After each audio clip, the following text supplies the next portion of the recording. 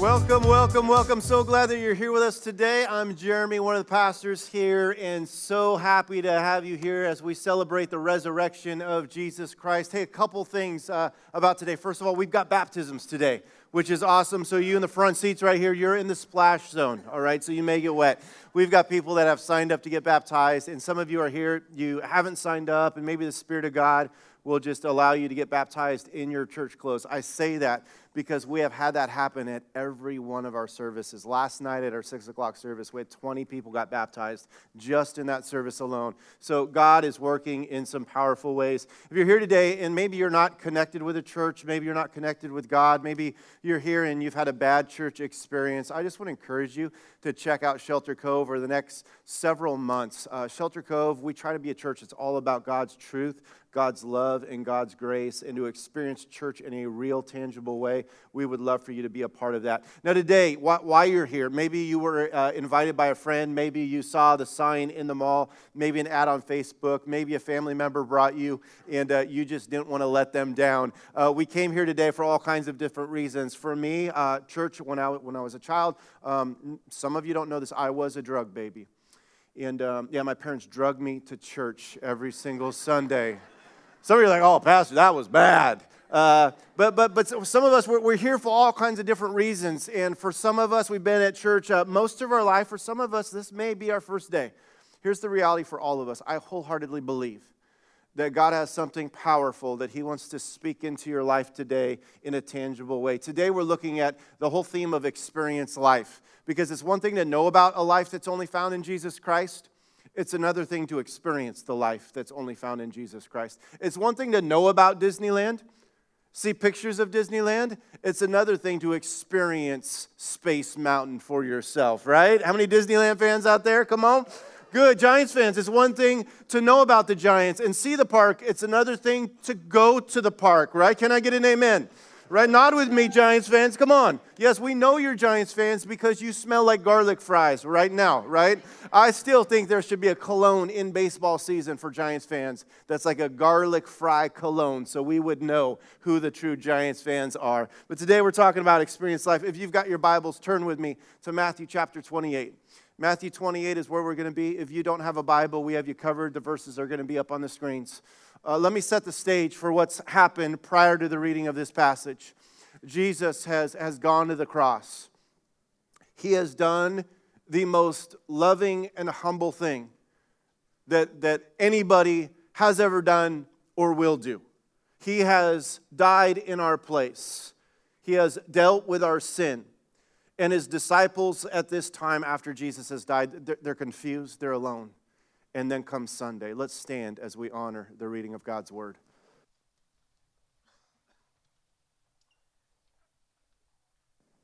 Matthew chapter 28, starting in verse 1, reads, Now after the Sabbath, toward the dawn of the first day of the week, Mary Magdalene and the other Mary went to see the tomb. And behold, there was a great earthquake, for an angel of the Lord descended from heaven and came and rolled back the stone and sat on it. I love it. He was just straight up chilling. His appearance was like lightning, for his clothing white as snow. And for fear of him, the guards trembled and became like dead men. But the angel said to the women, Do not be afraid, for I know that you seek Jesus, who was crucified. He is not here, for He has risen. As He said, Come, see the place where He lay. Then go quickly and tell His disciples that He has risen from the dead, and behold, He is going before you to Galilee. There you will see Him. See, I have told you. So they departed quickly from the tomb with fear and great joy, and ran to tell His disciples. And behold, Jesus met them and said, Greetings. And they came up and took hold of His feet and worshipped Him. Then Jesus said to them, Do not be afraid. Go and tell my brothers to go to Galilee, and there they will see me. Heavenly Father, right now we humbly ask that you would speak to our hearts and our lives. Would you take away any distraction that would hinder us from hearing you speak clearly? God, I ask that you would take over my mind, my heart, and my mouth, and that you would declare the message that you have in store for your people today. Thank you for this opportunity. It's in Jesus' name we pray. Amen. You may be seated. We're going to jump right into the message today. If you've got your bulletins, there's sermon notes in there. Great way to track along with us today. I wholeheartedly believe that the resurrection is the greatest event that's ever happened in the history of the world. The greatest event that will ever happen is that Jesus Christ rose from the grave. Those three words, He is risen, I believe are the most powerful words that we see in Scripture, that Jesus has conquered death, conquered the grave, conquered sin. And today I want to look at the power, the impact of the resurrection. But first of all, what we need to understand is our condition in and of ourselves. Why does the resurrection matter? Because first of all, in ourselves, we produce nothing with lasting satisfaction and comfort. We are incapable of producing anything that will satisfy us and comfort us long term.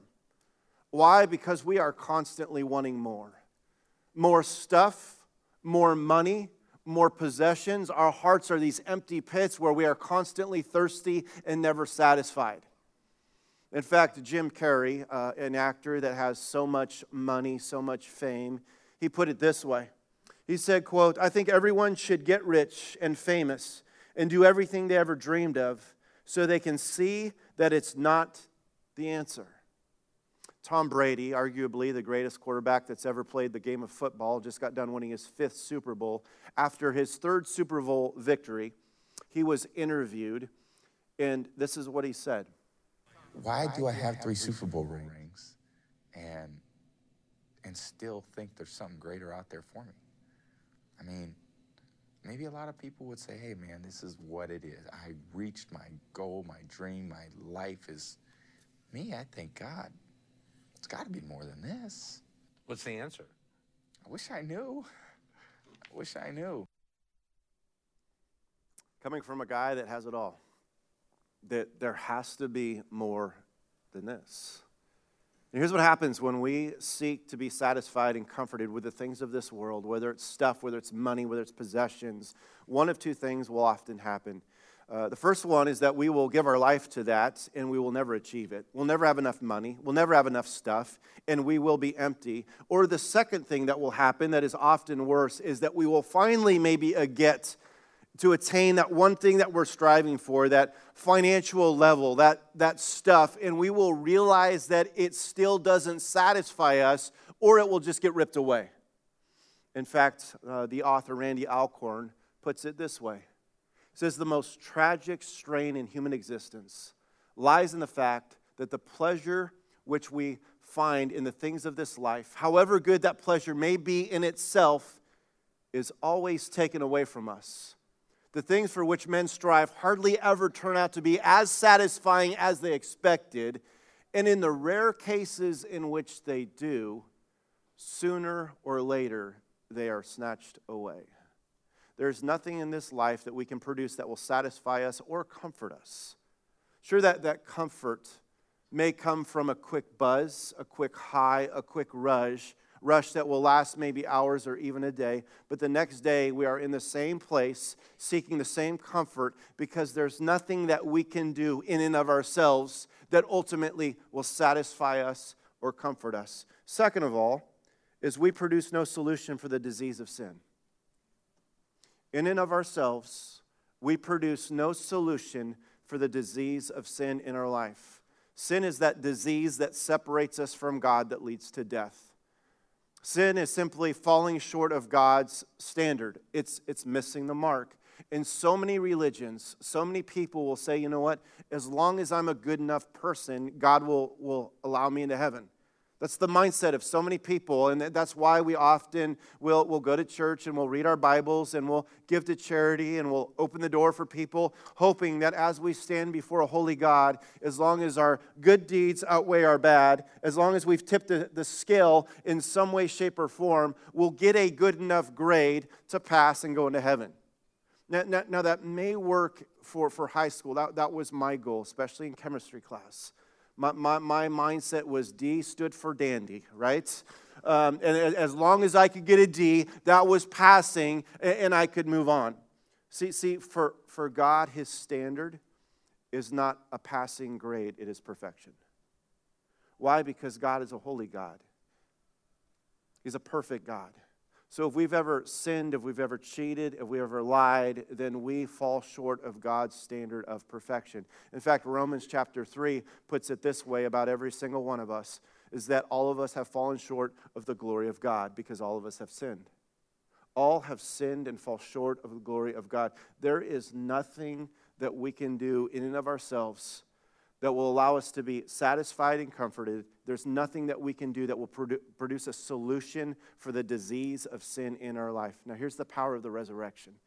Here's the good news. 3 points in your notes. First of all, notice the impact of the resurrection, what the resurrection gives us. It gives us confirmation of the Christian faith. The resurrection of Jesus Christ is the greatest confirmation of the Christian faith. In fact, in 1 Corinthians 15, Paul puts it this way. He literally sets it up and says, if Christ hasn't resurrected, if he's still in the grave, then there's a ripple effect. Paul's saying the resurrection of Christ is everything. He says if Christ didn't rise, then we have no faith. In other words, our prayers are pointless. Our Bible reading is pointless. Our serving is pointless. Our giving is pointless. He says we have no faith. We have no foundation. He says we have no forgiveness. I mean, the whole hope of the gospel, which is the good news of Jesus Christ, is that Jesus came into the world, that Jesus lived a sinless life, that Jesus did miracles proving that he was God, that he went to the cross, that he was resurrected. In Romans chapter 4, it says that Jesus was risen for our justification, meaning that when we die and stand before God, we have the imputed righteousness of Christ, that God looks at us justified just as if we never sinned. Paul's saying if Christ did not rise, we don't have that. He's saying if Christ didn't rise, we have no future. We're not going to have the hope of seeing our loved ones. Saying if Christ didn't rise, it says this in 1 Corinthians 15.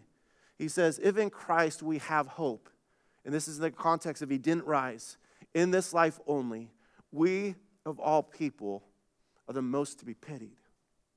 Paul's saying that Christianity is a joke. If Christ didn't rise, it's kind of like me pulling out some money out of my wallet. I don't like to brag, but I got a lot of money up here. And I got a couple $500 bills, some 20s, some hundreds. I mean, here's a huge wad of cash. Now, why is this a joke? Because it's fake. It's monopoly money. It means absolutely nothing. Now, if I pulled out a bunch of real $500 bills, that would change everything. Why? Because you'd all want to be my friends, right? Paul's saying that if Christ didn't rise, Christianity is a joke. But he goes on and he says this, but in fact, Christ has been raised from the dead. The first fruits of those who have fallen asleep, for as by a man came death, by a man has also come the resurrection of the dead.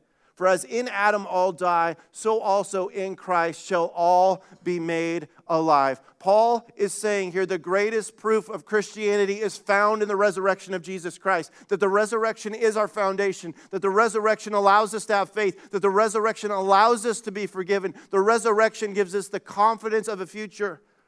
The greatest confirmation of the Christian faith is found in the resurrection of Jesus Christ. Not only that, notice that the resurrection gives us proof Jesus is who he said and cannot be taken lightly. The resurrection is proof that Jesus is who he said, and we cannot take Jesus lightly.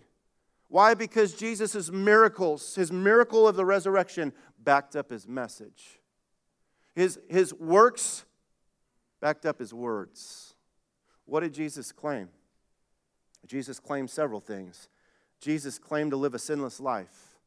Jesus claimed to give everlasting life. Jesus claimed to be a heavenly king. Jesus claimed to alone be the one that could forgive us of our sins, and only God could do that. Jesus claimed in John chapter 10, he says, I and the Father are one.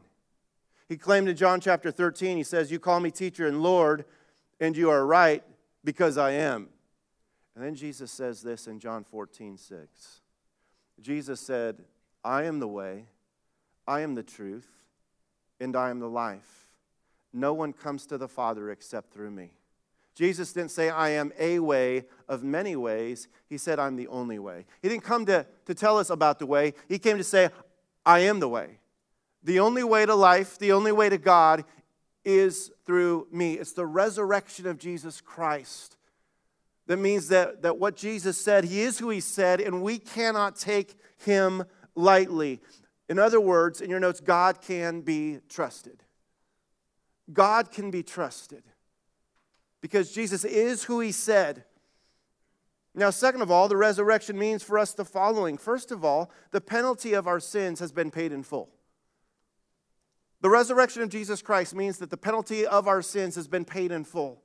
When Jesus stood on the cross and He said, it is finished, what did He mean? He means forgiveness is finished. And His resurrection was proof that Jesus accepted His sacrifice. Proof that our sin has been paid in full. One of the greatest stamps that I have seen is the stamp where I pay for a bill or something and somebody stamps paid in full. It means it's done. It means that there's no more payment that's needed. It means that I can go on, that I don't owe anybody anything else. Jesus, when He rose from the grave, it is the single greatest evidence that God accepted His sacrifice as being good enough to pay the penalty for our sins. It simply means this. It means that the penalty of our sins has been paid in full. Not only that, Jesus defeated death and raises us to everlasting life. The resurrection means that Jesus defeated death. What separates Jesus from every other person that claimed to be God, every other religion, every other religious leader? Jesus is the only one that's overcome death. Now, sure, there's doctors and physicians. They're miraculous at sometimes. They've got this medicine, but they will never bring us back to life. Only Jesus has the power to do that. John chapter 11, Jesus is spending time with His friends, Mary and Martha. His good friend Lazarus has just died. He's been dead for 4 days. Martha said, Jesus, if you would have been here, Lazarus would have still been alive. In fact, Jesus, you can still do something about this. And He has this interaction with Martha, and He looks at her, and this is what He says. He says, I am the resurrection and the life. Whoever believes in me, though he die, yet shall he live. And everyone who lives and believes in me shall never die. And He looks at Martha and says, do you believe this? Jesus always put people on the spot to be able to accept and believe in Jesus or reject Jesus. And this is what Martha says. She said to Him, yes, Lord, I believe that you are the Christ, the Son of God, who is coming into the world. What does Jesus do? After she believes that Jesus is the Christ, the one that gives her life, the one that gives her everlasting life, He wants to prove that He has the power over death. He wants to prove that He's the one that can only give life. And He has this tomb opened up, and He yells in a loud voice, only Lazarus' name, otherwise everybody would have come out. But He says, Lazarus, come out. And after being dead 4 days and already starting to stink, Lazarus comes out. One of the greatest miracles in the New Testament, I believe, foreshadowing the resurrection of Jesus Christ. If Lazarus could be dead 4 days, Jesus could easily raise Himself in 3. But what does the resurrection prove? It proves that Jesus defeated death and raises us to everlasting life. And then thirdly, in your notes, Jesus has the power to transform our lives. If Jesus has overcome sin, He's overcome death, there's nothing our God can't do. Our verse for the year is Ephesians 3:20. Now unto Him who is able to do exceedingly and abundantly beyond what we could ever ask or imagine, according to His power at work within us. And being one of the pastors here, what I get to hear all the time is people that come up to me and say, Pastor, we're gonna make it. Our marriage is gonna make it. You hear people that have been addicted to alcohol come up to me and say, it's been 100 days. 100 days since I've been been drinking anything. Other people have been, you know what, that addiction to pornography, God's helping me with that. Or whatever it is that we believe that God has the power to transform our lives. Why? Because Jesus changes everything. Jesus can change your marriage. He can change your relationships. He can change your health. He changes everything. Why? Because there is nothing our God cannot do.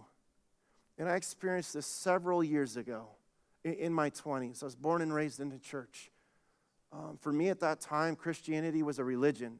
It's all about knowing the Bible and knowing God, but not experiencing the life that's only found in Jesus Christ. And what that religious attitude led to was me being critical of others, me judging others, me looking down on others.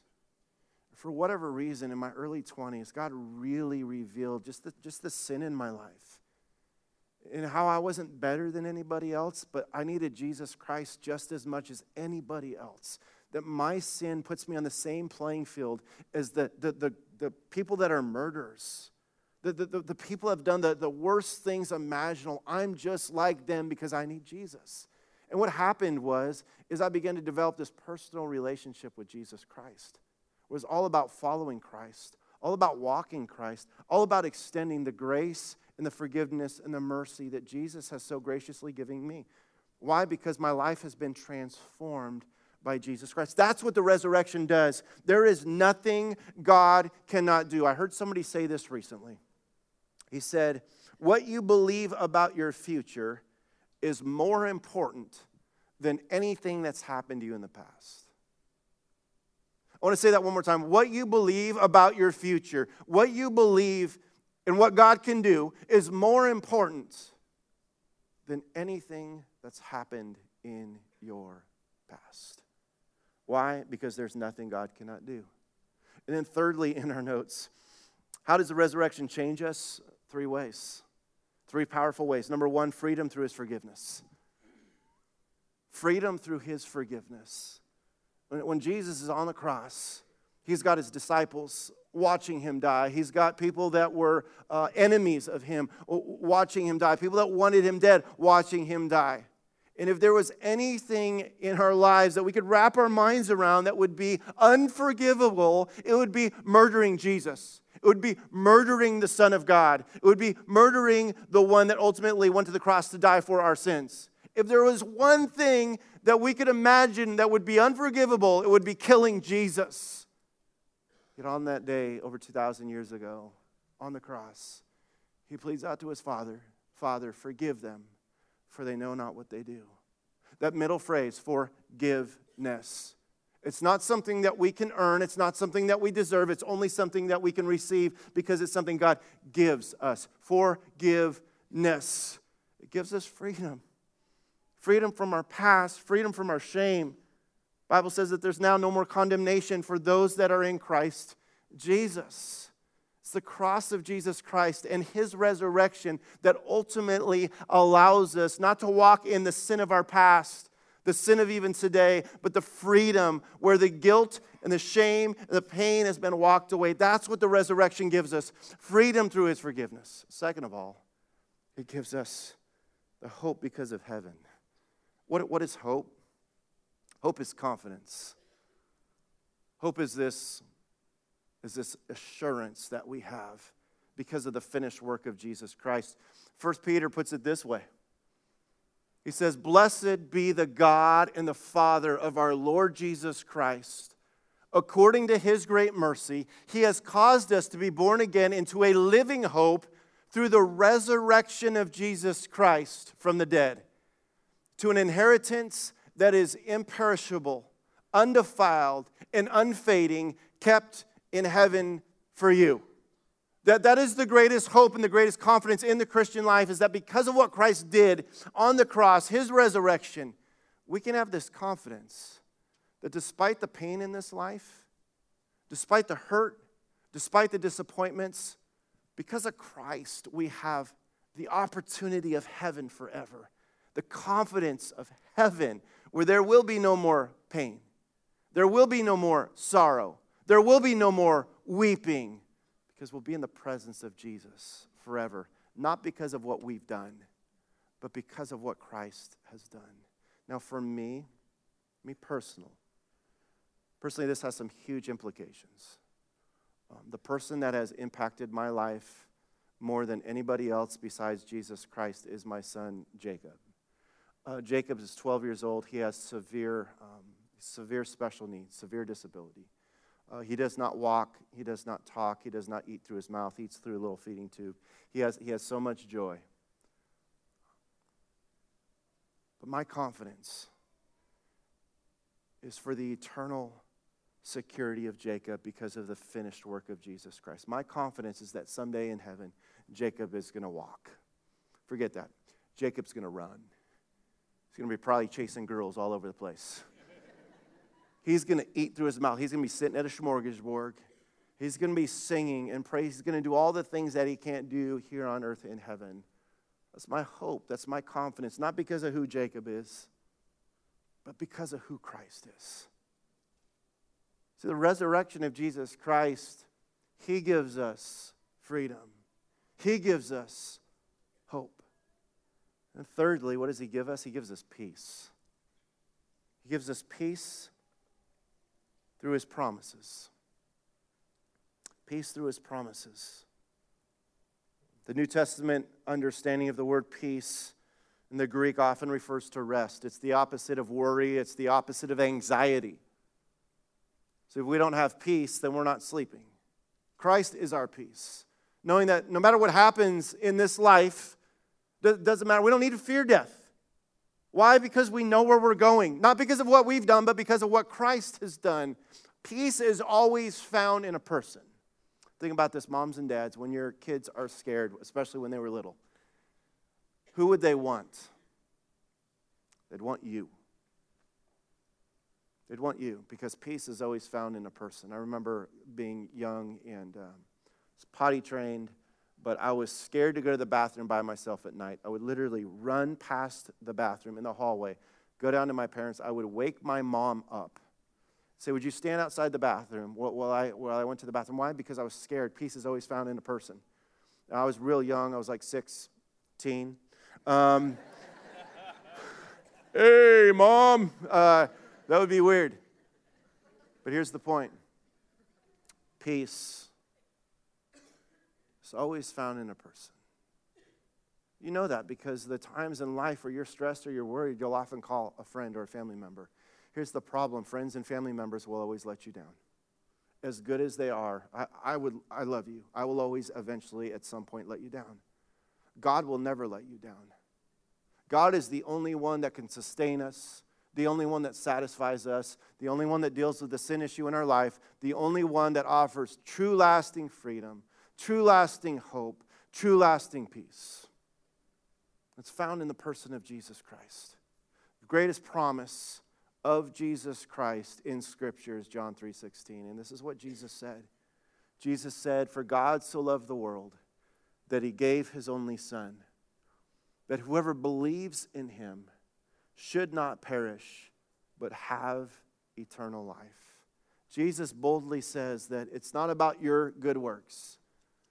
It's not about your own righteousness. The only way to God, the only way to heaven is through me. All you need to do is put your faith and put your trust in me. Now, I want to introduce you to a man who's put his faith and trust in Jesus Christ. Somebody who's walking in the freedom and the hope and the peace that only comes from God, but it always hasn't been this way. His name is Will. My name's Will Walters, and I started using drugs in 1986.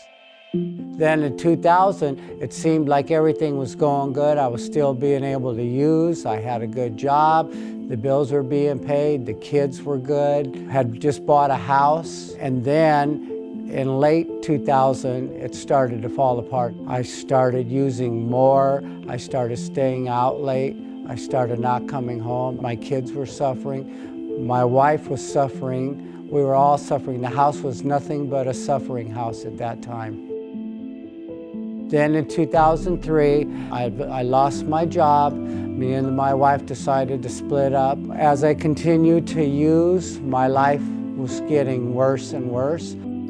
I ended up going homeless. I lost everything I had. I was in the streets. All I wanted to do was get high and go to where I was living at the time, which would have been the canal banks, which would have been around trees, bushes. It didn't matter. I had no life. I had nothing then. In 2005, I had just come off of a high, and I was crossing on the corner of Coffee and Lucerne. I looked up.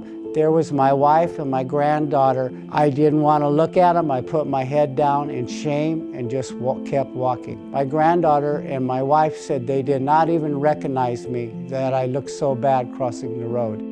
As time went on, I kept feeling this emptiness in me, and I did not know what it was. I did not want to look at God as to feel that emptiness. But as a result, I started going to church in the park, and I started meeting people there that had restoration in their life that came from where I did. Now, mind you, I'm not a spiritual person or a God person at the time. I did know there was something, and I was born for something, but I could not put my finger on exactly what it was, and I wasn't man enough to say it was God. I went and saw my wife. I asked her to take me to church. She said, "Yes, I'll take you." I went to church. I actually felt the Holy Spirit come inside me. In 2006, me and my wife started getting together one step at a time. We started getting counseling, Christian counseling. We started going to church. 2007, I got hired by the church. I've seen, since I've been there, I've seen love, I've seen compassion, I've seen understanding, and I still struggle in life, but I have people to go to. I have God to go to. I have my fellow workers. My kids come now. I've gotten baptized with both of my daughters at the same time. I've seen my grandchildren baptized. I see my son-in-law baptized. God's been faithful as to restore my family back together, to restore me as a human being, as the person God wants me to be, and restore everybody that I come in contact with now, that He helps restore them too.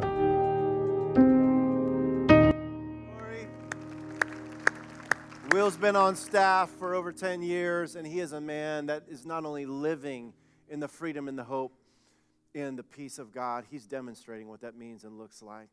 In just a couple moments, we have the privilege to experience some baptisms, and some of you have already signed up and you've got your t-shirts on. Others of you haven't, and there's going to be an opportunity for you just to be led by the Holy Spirit, and maybe God's going to be prompting you this weekend to get baptized before Him. But before we do that, I want to give you the opportunity to just get right with God. Sure, maybe you hear Will's story and you're thinking, you know what, my sin, it's not as bad as Will's. I wasn't on drugs. I wasn't homeless. I didn't walk out on my wife. But here's the reality of sin. Sin puts every single one of us on the same playing field. All of us have sinned and fall short of the glory of God. And our sin demonstrates our need for a Savior. We cannot save ourselves. There's no amount of good works that can allow us to be right before a holy God, because our sin separates us from God. In just a moment, I want to give you the opportunity just to be alone with God. And if you haven't surrendered your life to Jesus Christ, if you're not experiencing the life that's only found in Jesus, I want to give you the opportunity to do that now. Let's bow and let's pray. God, I thank you for Will, a friend of mine, who's a great example of what it means and looks like to experience the life that's only found in Jesus. God, it's the cross of your Son. It's the resurrection of your Son, fully God, that makes life possible. God, we're here for lots of different reasons today. Maybe we're here just to attend a service, but in our hearts we don't really want to be here. But you've spoken to us today. God, you revealed how much we need you. You revealed that in and of ourselves there's nothing that we can do about our disease of sin. You're here today and all heads bowed, nobody looking around. You've never invited Jesus Christ into your life. I want to give you the opportunity to do that right now. It's not the words of the prayer, it's really the cry of the heart. It's a prayer that goes something like this. Dear Jesus, I acknowledge my sin before you. I recognize there's nothing I can do in and of myself that will make me right before a holy God, that will get me to heaven.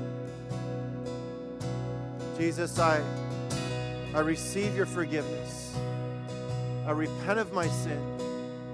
I open the door of my heart and I ask that you would come in to make me into the person that you want me to be. From this day forward, I give you total control of my life. With all heads bowed, nobody looking around, but if you prayed that prayer, I want to pray for you. If that's the desire of your heart and you prayed that for the first time today, would you just lift up your hand wherever you're at and look at me right now? Good, I see that hand. Wherever you're at, you say, that's me. I prayed that prayer. Good, I see that hand. I want Jesus. Good, I see that hand. I see that hand. I see that hand. Good, there. Wherever you're at, you say, you know what? I just want to be right with Jesus today. That's what Easter is all about. If you had 15 seconds to save your life and make the greatest decision, would you lift up your hand and raise me? Say, you know what, I just need that. I need Christ. If that's your heart today, 10 seconds left, and you just want Jesus, raise your hand and look at me wherever you're at. Right there, those hands. 5 seconds left. You say, I need Christ. 3 seconds. Is there anybody else? Good, I see those hands. Is there anybody else? Good, right up there. 1 second left to say, I want to be right with God through Jesus. Is there anybody else today? Lift up your hand high and look at me. Good, in the back there. Last call, in the back there. Good, over there. Anybody else? Good, over here on the side. Heavenly Father, we thank you so much for the hands that were raised and the hearts that were changed. God, we thank you for the love and the grace and the forgiveness of Jesus, that Jesus conquered sin, conquered death, that we might live. It's in Jesus' name we pray. Amen.